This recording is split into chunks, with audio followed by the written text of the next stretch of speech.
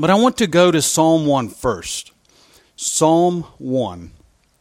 And I want to preach today a Father's Day message that not just from Psalm 1, but I want to bring the impact of Psalm 1 onto our fathers. And let's, if you would, in your Bibles, turn to Psalm 1, and we'll read the psalm.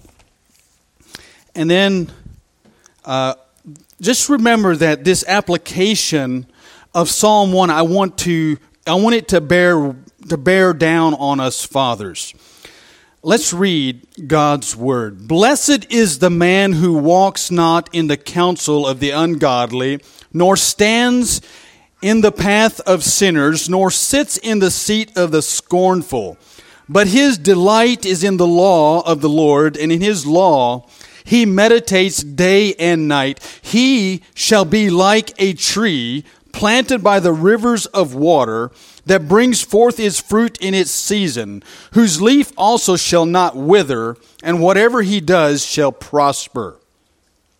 The ungodly are not so, but are like the chaff which the wind drives away. Therefore the ungodly shall not stand in the judgment, nor sinners in the congregation of the righteous. For the Lord knows the way of the righteous, but the way of the ungodly shall perish. And so this morning when you read this psalm, you recognize that there are two paths. One is, maybe I should phrase it this way. There are two messages. Then there are two kinds of people. And then there are two outcomes. So the first is the message or the counsel of the ungodly, which is the whole of the world system that is speaking forth its message. It's the counsel of the ungodly. It finds its energy from Satan. It finds its instigation, its initiation from the enemy of all things godly. That is that first message, the counsel of the ungodly. The other side of the coin, or the other message that we have in this world, is the law of the Lord. You can boil it down to these two things in all of the world. One, things are not neutral. You know, even the study of science, your science book is on the side of the law of the Lord, as long as it's true to science. You know, but what happens when that science curriculum begins to spout off things like Darwinism, then you know that it's the counsel of the ungodly, because it does not agree with the law of the Lord. So there's just those two distinct messages that boils down to the counsel of the ungodly and the law of the Lord. And then there are the two groups of people. One walks in the counsel of the ungodly. He may simply be exercising, he's living out what people tell him to do. He may be quite innocent. Not innocent, but quite ignorant. We should say he's not innocent, but he's maybe ignorant of what he is following. He is one who walks in the counsel of the ungodly. And that is what we were seeing a lot of in the past 2 days, where someone may not actually be a homosexual, but the culture is teaching everyone to affirm the homosexual. And so when someone is endeavoring to make the gay community feel good about themselves, that is walking in the counsel of the ungodly. They may not be that themselves, but they are affirming or else endeavoring to give them solace and comfort in the opposition that comes from where? None other than the law of the Lord. As we were preaching the law of the Lord, there were those who were saying, they were those who were giving comfort to the ungodly in the name of Jesus Christ. Isn't that amazing?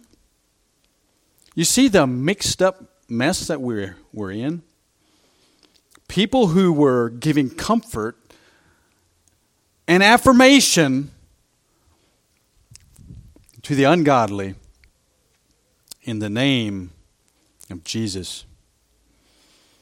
Whereas the law of the Lord doesn't do that. The law of the Lord doesn't give comfort to the sinner. It convicts. But it drives him to his knees in repentance and weeping over his sin.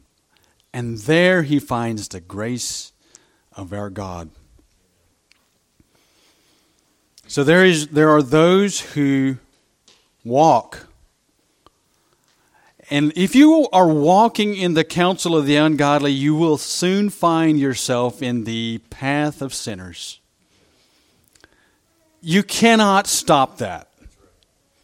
If you imbibe and receive the counsel of the ungodly, and you partake and you eat of that, you will soon find yourself in the congregation of sinners and those who are walking out and practicing the advice of this counsel, who say you should do it this way or that way. They will soon find themselves in a congregation of sinners or in the path of sinners. They're walking where sinners walk. When you partake of the counsel of the ungodly. And you will not long stay there because sin will harden your heart. There's a progression in verse 1. A very real progression. When you walk for any length of time in the path of sinners and you bless them and partake with them, and you are soon to walk past the preacher who stands beside the path of sinners, who is proclaiming the law of the Lord, you will soon be scorning. You will soon be sitting in the seat of the scornful. You see, it's not neutral ground where the sinner is. He will soon be sitting in the seat of the scornful, the last line of verse 1, nor sits in the seat of the scornful, where you have to have something to scorn to be scornful.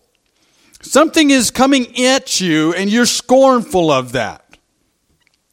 That's the counsel of the law. That's the counsel of the law of the Lord. When that law of the Lord comes at you, and this is the danger of not believing in the law of the Lord, not following, not embracing, not welcoming it, is that you are not in a neutral place. The more that you linger in the counsel of the ungodly, the more you will be hardened against the law of the Lord. It's not possible for the sinner to stop that downward slide. When you are sitting under the law of the Lord and disregarding and to the point of scorn,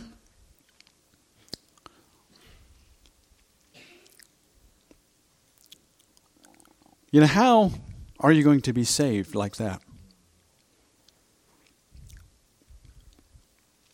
You can't be saved by scorning the law of the Lord. The law of the Lord is meant to bring you to Him. It is meant to draw you to Christ.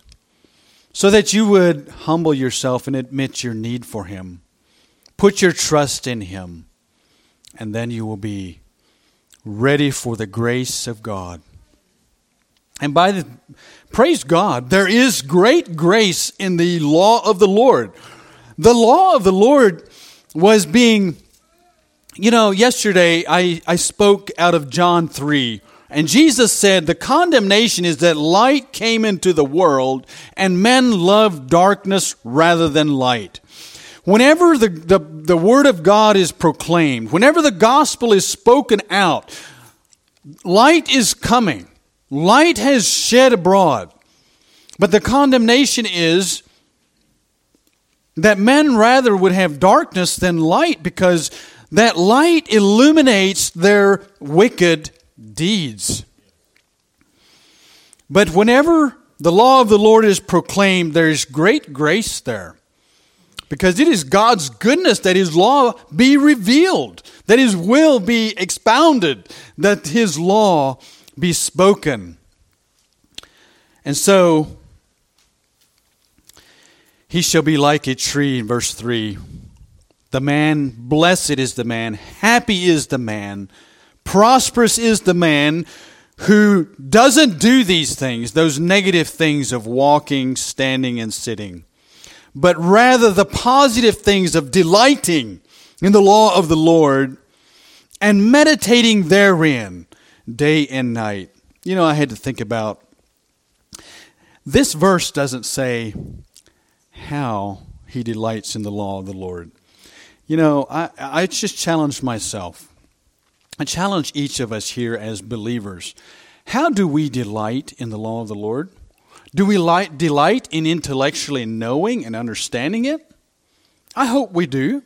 I hope we delight in knowing the law of the Lord. But do we also delight in its application to ourselves? Or do we just delight in its application to the other person? But here it says, but his delight is in the law of the Lord in all of its meanings. He delights in knowing it. He delights in applying it. He delights in even proclaiming it. It doesn't specify how he delights in it. He delights in the law of the Lord and in all of its ways that he could delight therein. Oh, taste and see. How do you relate to tasting and seeing a recipe that is so good, so wonderful, that you tell your friends that you must try this? This steakhouse at such and such a place has the best steak. You see, if you delight in something, you automatically share it. You automatically become an ambassador for it. You automatically begin to proclaim its distinctives, its individual traits that you like so well. He delights in the law of the Lord, and he delights in its proclamation. He delights in its application. He delights in the law of the Lord, and he meditates therein day and night. One of the young brothers who went with us yesterday, he said, one of his takeaways is that he needs to just spend more time in the Word of God. So that when he gets in a conversation with someone who may be sincere, maybe not, maybe has a question to try to, stall us or whatever, his takeaway was if he would just, so that it comes out in that moment of need, store it away like your canned goods for that winter season when you don't have the Word right in front of you. Now you draw on what you've stored away, and you meditate and you store it away. You meditate and put it away. You can it, and then you bring it out at a moment when you need it. when you don't have it fresh, so to speak, you bring it out and you share it, and it's stored away. And that was his perspective. I thought, that's so good. Because when you're out there on the front line, you can't cook. You can't cook a hot meal out there. That's why our soldiers carry MREs, meals that are ready to eat. You can't cook it fresh. You've got to have it somewhere you can get a hold of it.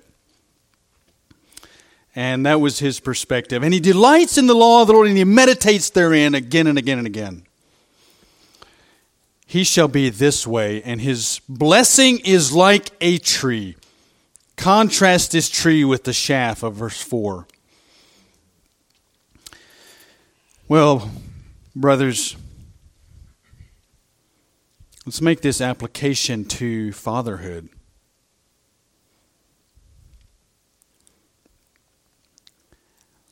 How can we be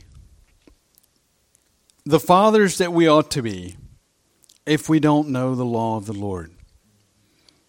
If we don't know the law of the Lord, if you are unwilling to apply the scriptures or the principles of God's word as a father, if you are receiving the counsel of the ungodly as a father, the outcome is going to be like the shaft.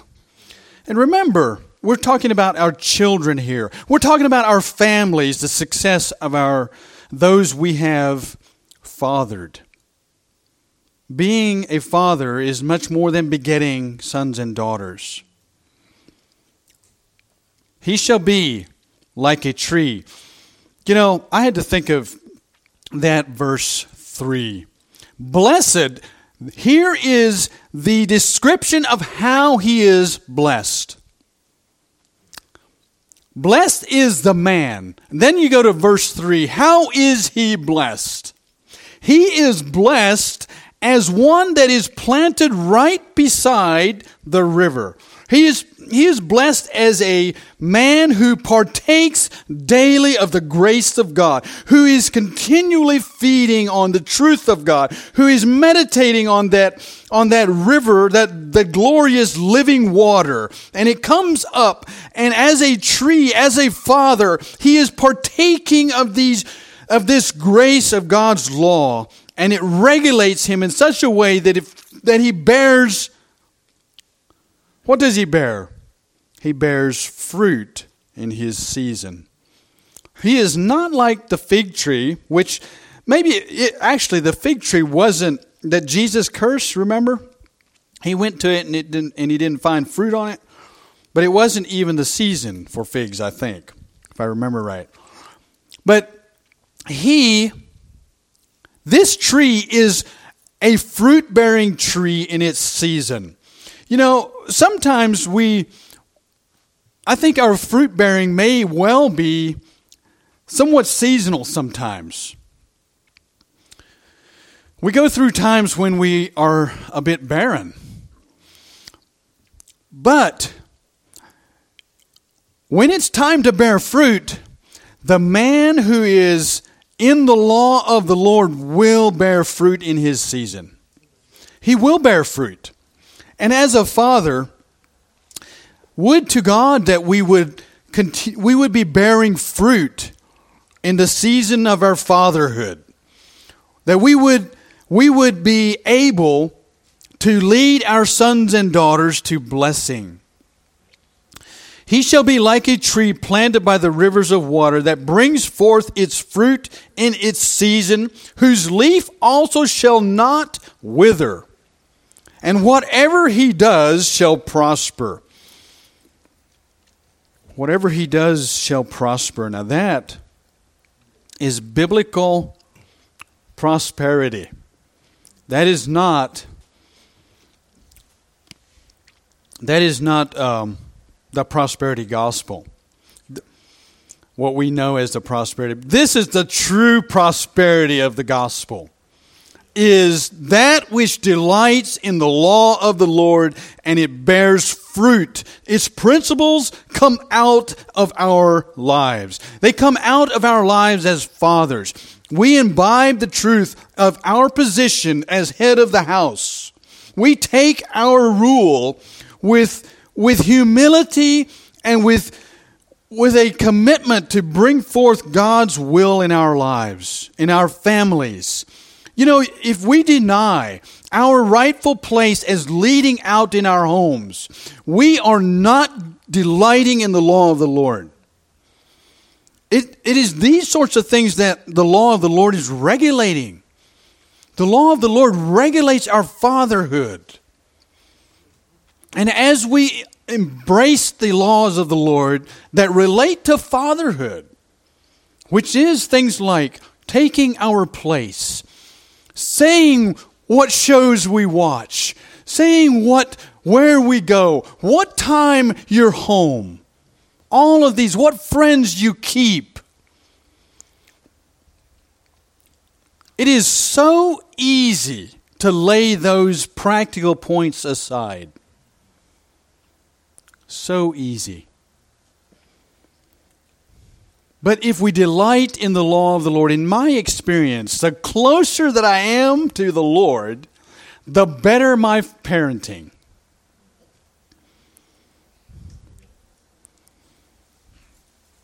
The ungodly are not so.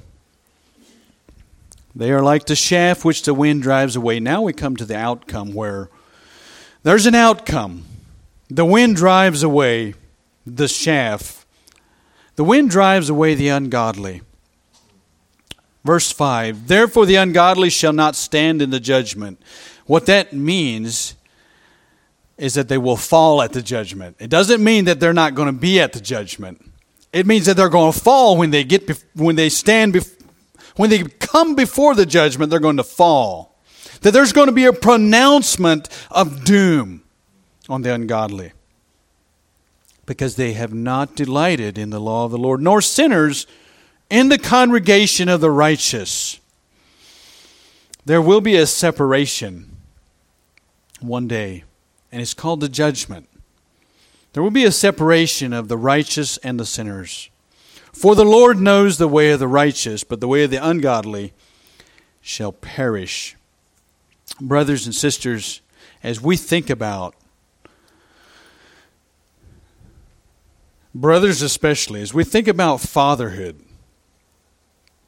there are outcomes for the way we parent. There are outcomes. I just want to challenge us with a few glimpses at a few characters out of the Old Testament as we leave Psalm 1, and just remember that delighting in the law of the Lord has practical implications for fatherhood. Receiving the counsel of the ungodly has practical implication for fatherhood. You know, there's a counsel out there today that's kind of called, it's misnamed, but it's the idea that you should not spank your children. What does the scripture say? If you spare the rod, you ruin the child. It's not if you apply the rod, you ruin the child, which is the counsel of the ungodly. You see, it's these practical ways that I'm speaking about. If we delight in the law of the Lord, and they address those particulars, that's how we know whether we delight in the law of the Lord, as we apply these particulars. But let's go back to Genesis chapter 6. And I want to quickly move through a few Old Testament illustrations, we might say biblical examples, not all of them very good. A few biblical examples of fatherhood. But listen to this in Genesis chapter 6 in verse 8 and 9. But Noah found grace in the eyes of the Lord. And this is the backdrop of that, is that the wickedness of man was great in the earth. You know, sometimes we make excuses as fathers. Well, times weren't like they are now. You know, there's nothing new under the sun. The wickedness of Noah's day was profound. It was so profoundly wicked that God was sorry he made man. That he regretted. The wickedness was so vast and so overwhelming and completely the population was so saturated that there were only 8 souls eventually saved out of it. 8 souls out of many, many, many thousands, maybe even millions. But Noah found grace in the eyes of the Lord. Unless you think that Noah found grace because of his works, God made sure this verse was put in here. Noah found God's unmerited favor. Noah found grace in the eyes of the Lord. This is the genealogy of Noah. Noah was a just man, perfect in his generations. Noah walked with God. And Noah begot 3 sons, Shem, Ham, and Japheth. Let's go to verse 18. We have to move. I have a number of characters here. So God said to Noah in verse 13, "The end of all flesh has come before me, for the earth is filled with violence through them," or because of them. "And behold, I will destroy them with the earth." And then verse 18, "But I will establish my covenant with you. You shall go into the ark, you." And who else? Your sons, your wife, and your sons' wives with you. Notice that it was Noah who found grace in the eyes of the Lord. But his family was vastly affected by what Noah found with God. Verse 22, "Thus Noah did according to all that God commanded him, so he did." And then you go over here, and so God had said this, it was coming. Then we go over here to verse 11. I just want to show you 7:11. 7:11 was Noah's 9:11. 7:11. It was 9:11 for the world, but it was 7:11 for Noah. Noah, in chapter 7 and verse 11, "In the 600th year of Noah's life, in the 2nd month of the 600th year, on the 17th day of the 2nd month of the 600th year, on that day," you see how specific this is? On that day, all the fountains of the great deep were broken up and the windows of heaven were opened. There is a day coming, just like Noah. On that day, what you believe as a father is going to impact your family. What your family is going to encounter on that day is so profoundly important on how you are relating as a father. You see, I was just so struck by 7:11. On that day, the Bible makes it so clear that on this day, this awesome day when the heavens were open and the fountains of the great deep were broken up, that the earth became overwhelmed with water, with the judgment of God. It's on that day that that family was practically saved.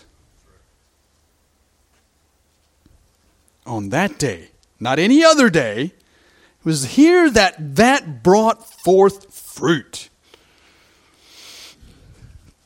And it was actually practically redemption. You know, there's a judgment day coming for us and our families. Are we going to stand like Noah did in the judgment? The ungodly will fall at the judgment. But here the judgment came on the 600th year in the 2nd month on the 17th day. Okay, let's go back to Genesis 21. That was Noah. And we know that Noah was doing some things that are not stated in Genesis. Noah was a preacher of righteousness, according to 2 Peter. He was proclaiming, he was speaking out the things about God. Now, here in Genesis 21, we are speaking about Abraham. And I think I wrote the wrong reference down. No, I'm in Exodus. Genesis 21, verse 11. We are breaking in here, for time's sake, and the issue of the bondwoman and her son, Hagar and Ishmael. Genesis 21:11, and the matter was very displeasing in Abraham's sight because of his son. It was a very displeasing thing, but God said to Abraham, do not let it be displeasing in your sight because of the lad or because of your bondwoman.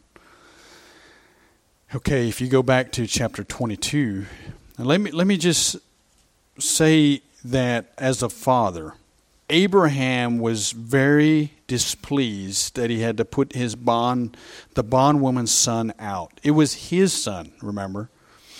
It was not Sarah's son, but it was his son. And I've never really realized that chapter 21 comes before chapter 22. Okay? What I mean by that is that chapter 21 is Abraham putting out Ishmael. Chapter 22 is Abraham sacrificing Isaac.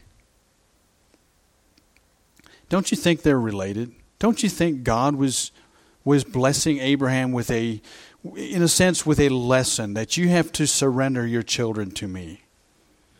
You have to submit to what I want. Genesis 22, 1-3 says, now it came to pass after these things that God tested Abraham and said to him, Abraham, and he said, here I am. Then he said, now take your son, your only son Isaac, whom you love. And remember how displeased Abraham was in chapter 21. Here's his beloved son. And go to the land of Moriah and offer him there as a burnt offering on one of the mountains of which I shall tell you. Notice Abraham rose early in the morning, saddled his donkey, and took 2 of his young men with him. He went to the place where God told him. I'm telling you, here was a man who delighted in the law of the Lord. God told him, he said yes. What we were saying yesterday and the day before that God said, basically they were saying, who cares? Who cares? Here, Abraham didn't mess around. He rose early and he took off. He went. And notice what he says in verse 12 of 22. And he said, do not lay your hand on the lad or do anything to him, for now I know that you fear God, since you have not withheld your son, your only son, from me. You know who else knew that Abraham feared God? Isaac. Isaac knew that Abraham, his father, feared God. I wonder sometimes how well I do with this. Do my sons know that I fear God? Do your sons and daughters know that you fear God? How do they know that you fear God? By your adherence to the law of God. That's how they know that you fear God. Because when He speaks, you move. That's how we know. That's how we measure our devotion to God. When He speaks, we move. Let's quickly go back to chapter 13 of Genesis. So we have Noah and Abraham. We have these stalwarts of the faith that make the Hall of Fame in Hebrews chapter 11. But listen, now we have another example of biblical fatherhood, but it's a narrative that it's biblical in a different way. It simply means that the story is told in the Bible. But it's a different kind of fatherhood. We are speaking of Lot. Let's look briefly at Lot. Notice what was going on with Lot, and he had children as well. Remember, Lot had children. But in Lot, in Genesis 13, in verse 10, we read this way. And we know here the backdrop, for the sake of time, the backdrop was the conflict between Abraham's herdsmen and Lot's herdsmen. The country just wasn't big enough for these two big sheep farmers. They had thousands and thousands of sheep, goats, and camels, and the land just wasn't big enough. And Abraham said, we have got to separate. If you want to go left, I will go right. If you want to go right, I will go left. Another example of Abraham loving the law of the Lord. To just be humble. Let him have whatever he wants. I'll take what's left over. And verse 10. And Lot lifted his eyes and saw all the plain of Jordan, that it was well watered everywhere. Oh, that's great. I mean, we would choose well-watered land as well. We would make practical decisions with the wisdom that God gave us. The stickler is that there was a city close by. And that city was so profoundly wicked that Lot just disregarded the implications of moving close to the city. Before the Lord destroyed Sodom and Gomorrah, it was well watered before. Brimstone filled the place up. It was well watered then. Like the garden of the Lord, like the land of Egypt as you go toward Zoar. Then Lot chose for himself, remember, he chose for himself all the plain of Jordan, and Lot journeyed east, and they separated from each other. Abraham dwelt in the land of Canaan, and Lot dwelt in the cities of the plain, and pitched his tent even as far as Sodom. But the men of Sodom were exceedingly wicked and sinful against the Lord.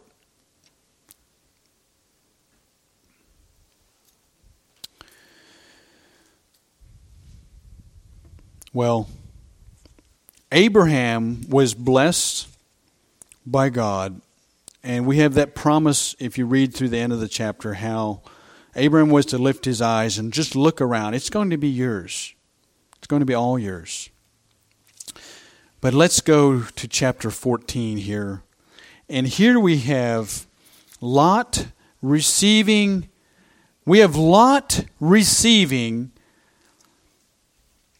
the same problems as the wicked. Sodom was overcome by the kings of these kings that came against them. They made war, and Sodom was overcome, and they carried off all the goods in verse 11. Then they took all the goods of Sodom and Gomorrah and all their provisions and went their way. Now how rich was Sodom? Now how worthwhile was it living there? When all the goods were carried off, they also took Lot, Abram's brother's son, who dwelt in Sodom, and his goods and departed. And we know the story. Abraham takes off after him, brings him back, rescues Lot, and brings him back. You have a picture here of Lot receiving the recompense of the wicked. Doesn't mean that he was necessarily wicked in the same city, but Lot was carried off and his family with those with whom he was dwelling.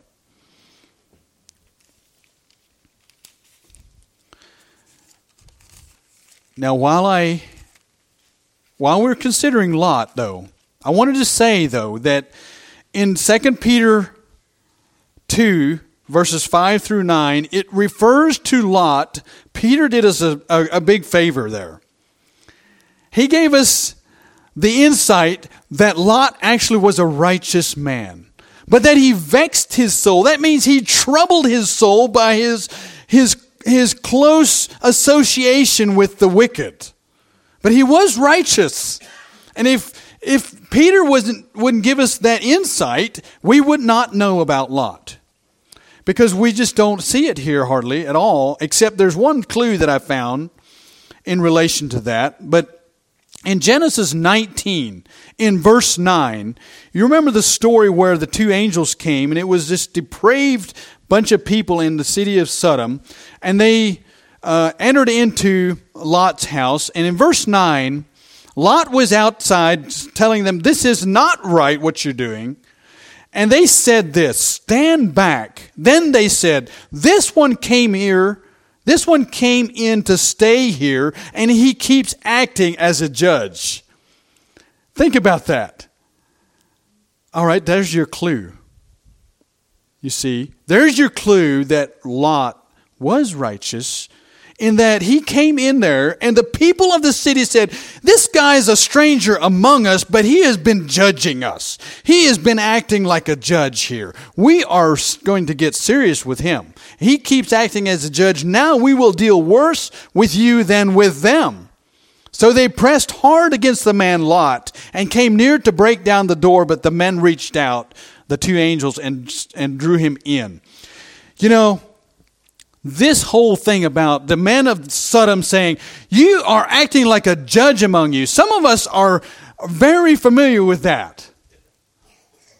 We were constantly barraged with, you are acting like a judge among us. They were saying, you judge us.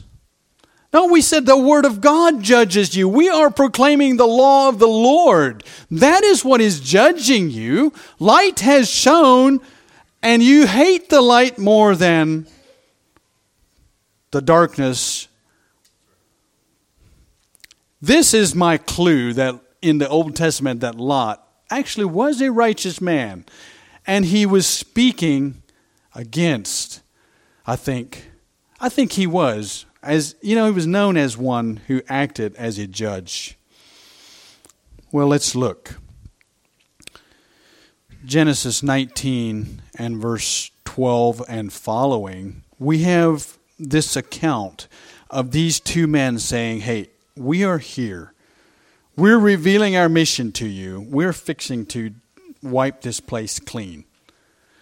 Do you have anybody around here that is yours? Have you anyone else here, son-in-law, your sons, your daughters, and whomever you have in the city, take them out of this place.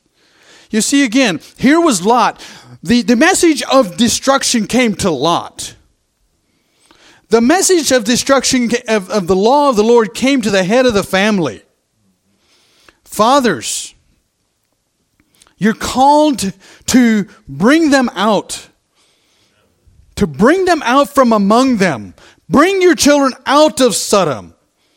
For we will destroy this place, because the outcry against them has grown great before the face of the Lord, and the Lord has sent us to destroy it. So Lot went out, and listen. Lot had ruined his influence. Lot ruined his influence. So Lot went out and spoke to his sons-in-law who had married his daughters and said, get up, get out of this place, for the Lord's going to destroy this city. But to his sons-in-law, he seemed to be joking. That's what the scripture says. You know why? Because he was living among them. He was there in Sodom. He had chose Sodom, remember. He had chose his pocketbook over the influence of Sodom, the detrimental influence of Sodom to his family. He chose his wallet. So badly was he entangled in the wicked affairs of the city, maybe not necessarily partaking of its individual wickedness, but he was so badly entangled. He had his kids there. The son-in-laws they had married his daughters, and so he has at least 4 daughters. 2 of them were already married to sons-in-law. I'm just saying the minimum of a plural is 2. He had a plural daughters married. He had 2 daughters that went with him. And so when the morning dawned, the angels urged Lot to hurry. There's urgency here saying, arise, take your wife and your 2 daughters who are here, lest you be consumed in the punishment of the city. And in verse 16, there's another clue to the complete and utter lack of discernment that Lot had. How vexed and how tormented his soul was, partially because his kids were now in Sodom and they refused to leave. He had so compromised his influence as a father to the point that he couldn't even influence his sons-in-laws and his daughters to leave the destruction that was about to rain down. And while he lingered, it says, notice that it influenced him to stay. And while he lingered, and he is partially to blame for the loss of his wife, because he may be wholly to blame, because he had first moved there. But now, while he was lingering, oh Lord, what should I do? What should I do? My sons-in-laws and my daughters will not come with me. And while he lingered, the men took hold, and here Lot found grace in the eyes of the Lord. While he lingered, the men took hold of him, his hand, his wife's hand, in the hands of his 2 daughters, the Lord being merciful to him. And they brought him out and set him outside the city.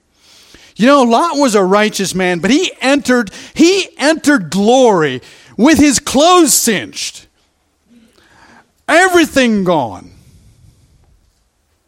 Lost because of the choices that he made. Lot chose the rich plains of Sodom. Fathers realize, where are your values? Where are your priorities? Is it the law of the Lord and you're delighting and meditating on them day and night? Or is it your wallet? You're literally willing to sacrifice your kids for your wallet.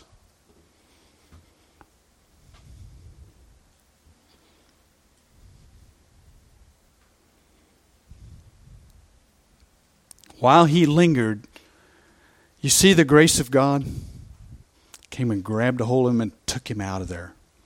Took him out of there. You know, this is a picture of he who has begun a good work in you will complete it until the day of Jesus Christ. Getting a hold of him, dragging him out of there. But listen, there's a real sad commentary.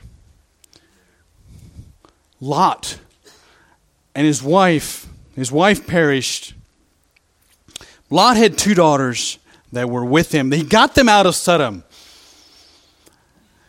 But he didn't get Sodom out of his daughters. He got his daughters out of Sodom, but he did not get Sodom out of his daughters. Just read at the end of the chapter. Well, I want you to consider the implications of Lot's choices and how he ruined his family.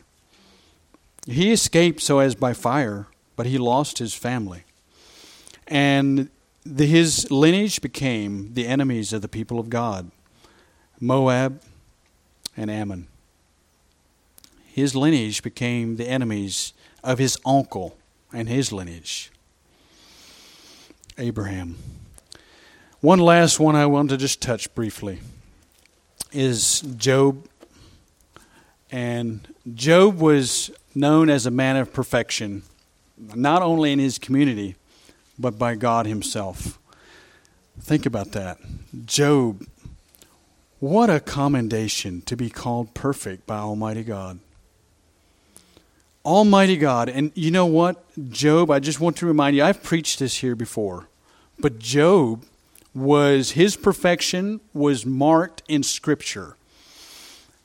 Job, book of Job, begins with how Job related as a father to his family. It also closes with an example of how Job related as a father to his family. It begins and ends. I conclude that the perfection of Job was in how he related to his family. The book of Job begins that way and ends that way. Job was counterculture. The book of Job indicates that he gave an inheritance to his 3 beautiful daughters. They were so beautiful that they were more beautiful than all the most beautiful women in the land. And Job gave them an inheritance among their brothers. You know, that's counterculture in that time. Women were not valued very highly, but Job did. Job loved his girls. He said, you girls are going to get a share just like my boys. Isn't that a blessing? But I want to make mention of the early parts of the book of Job, where Job had this attitude that is far different from some fathers today. The brothers of these 3 sisters, different sisters because these children died. Early in the book it says that the boys would invite the girls over to have a party with them. And they would gather together and feast and have a good time.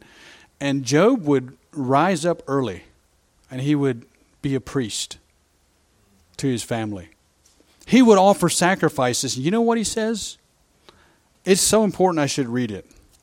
Let me read it really quickly for you. I need to close, but Job says this way. It says, so it was when the days of feasting had run their course that Job would send and sanctify them, and he would rise early in the morning and offer burnt offerings according to the number of all his children. He was a priest, and he interceded to God for his children, each one of them by name, I'm sure. For Job said, now here's what I want to get. Remember, this is a perfect man. For Job said, it may be that my sons have sinned and cursed God in their hearts. Thus Job did regularly. What I want to say is, how many times have you run into it as a father, or how many times have we run into it where the attitude is, my children would never do that? That was not Job's heart. He understood the iniquity, the depravity that's inside of children, even adult children. He understood that. He said, there's a possibility that my sons have sinned. Rather than people coming and saying, well, would you consider that your son may have done this? Oh, my son would never do that. Now, wait a minute. You don't have a biblical understanding of your son. Of course there's a possibility that he could have done that. Remember, do we delight in the law of the Lord or not, in what he has said about our children? They need to be saved. Noah knew that his children needed a priest. They needed intervention. They needed to be prayed for. They needed to be offered sacrifices for, because they might have sinned, you see. Maybe, just maybe, they have sinned. Let's repent from this attitude that my children would never do that.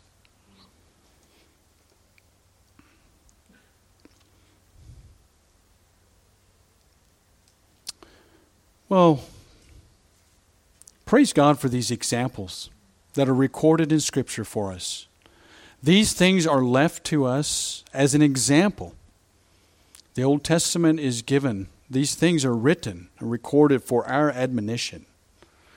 And so I want to just challenge myself as a father today, as we consider this Father's Day, year 2022. There's a 7-Eleven coming for you as a father. I believe that we will give an account for how we have related as a father to our children. I want to just bless you as we think about Noah and the impact of his choices on his family. the impact of Abraham and his family, the impact even of Lot, his choices on his family, Job and the blessing of the glorification of God in the life of Job. God was glorified by Job. I just want to close yet with a clarification that what I said earlier about our young men rising up, I'm not indicating necessarily that you are not serious about your faith. I am spurring you on to a greater willingness. I'm not implying that you're not serious about your faith. I am just endeavoring to encourage you to greater heights of devotion to Christ and His cause and His law and His kingdom. Well, thank you for your kind attention, and happy Father's Day.